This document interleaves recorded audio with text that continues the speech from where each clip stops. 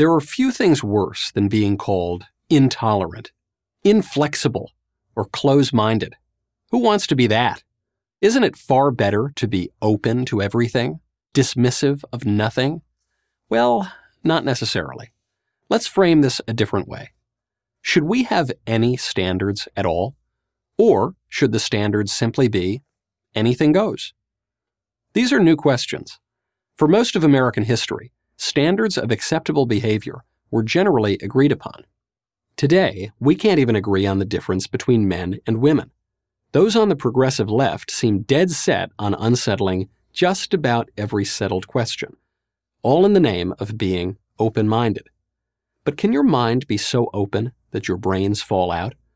Do we need to tolerate every crackpot view under the sun, no matter how harmful, no matter how false? Do we need, for example, to keep an open mind on murder? Of course not. That question's settled, and every citizen has an obligation to follow the law. Even if someone doesn't want to, even if he identifies as a serial killer. How about a more controversial example? Consider the case of Drag Queen Story Hour, an activist organization that sends transvestite men wearing sexualized clothing into elementary schools and public libraries to read books and sometimes even dance in front of little kids. In the name of tolerance, must we allow men to strap on stilettos and wiggle around in front of toddlers, even when our communities object, even when we know that it's wrong? This example is a little bit tougher for the tolerance crowd, not because the answer is obvious, it is, but because any way you answer, someone's views are not going to be tolerated. If we answer, yes, we do need to tolerate Drag Queen Story Hour, then we are refusing to tolerate the wishes of parents and taxpayers who don't want their public property used in drag shows for kids. If we answer no, we're refusing to tolerate the wishes and behavior of the transvestites who want to perform in public schools. There is no world in which the answer to this question accommodates and tolerates everyone and everything. So the question that divides us is not whether every public behavior must be tolerated. The question that divides us is which public behaviors should be tolerated and which should not. For most of American history, if a man dressed up in sexual clothing to perform for children, he'd be arrested. For centuries, America had refused to tolerate all sorts of bad things, such as obscenity, the incitement to violence, and public nudity. Even when such laws and limits have been repealed or gone unenforced, it isn't as though some sort of pure tolerance has blossomed in their place. Instead, old intolerance has been replaced by new intolerance. 50 years ago, a teacher might be fired for teaching the Communist Manifesto in school. Today, a teacher could be fired for teaching the Bible in school. 10 years ago, if you called a man a woman, you'd probably get a punch in the nose.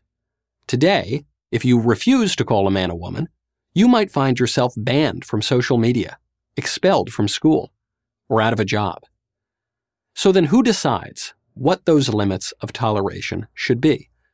Until relatively recently, the answer was, we the people decide.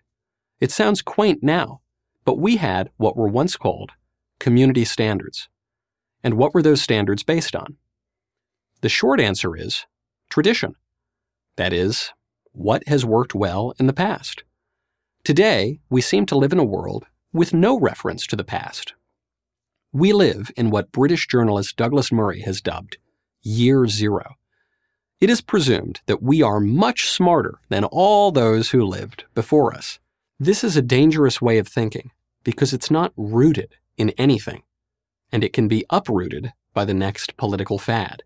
Of course, not everything that was done in the past was good or ought to be preserved into the future. For centuries, slavery was commonplace, but it wasn't good. But tradition is the anchor that helps us discern the good. It avails us of the wisdom of the ages, and this discernment of the good led us to abolish slavery. Even though some of the founding fathers owned slaves, they knew it was wrong. They were anchored in the biblical idea that all men are created in the image of God, and that tension eventually guided the country toward abolition.